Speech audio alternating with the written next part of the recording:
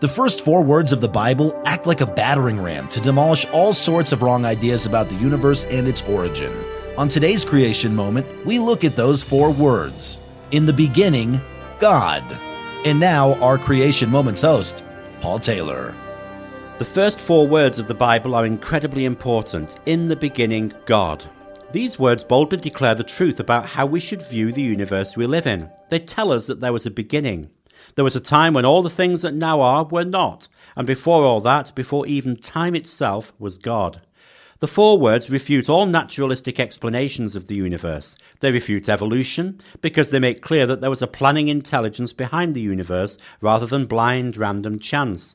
Yet the words also refute a mere theistic intelligent design model because they reveal that the Creator was not an impersonal, unknowable entity, but has all the divine attributes on which the remainder of the 66 books of the Bible will expand. These 4 powerful words suggest that we should go on to learn more about this wonderful God who has made all things well and who takes the trouble to be mindful even of humans like us.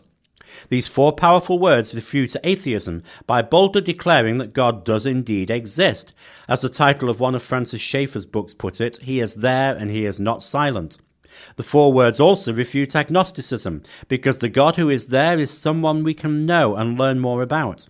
The 4 words also refute deism, because the God who is declared to have created is described, known and knowable. He is not an abstract concept, but a reality. Genesis is the foundational book of the Bible, and these 4 powerful words are the foundational phrase of Genesis. If you enjoyed today's broadcast, you'll be able to read thousands of radio transcriptions in our best-selling book series, Letting God Create Your Day. To find out more, visit us at creationmoments.com or call 1-800-42-BIBLE.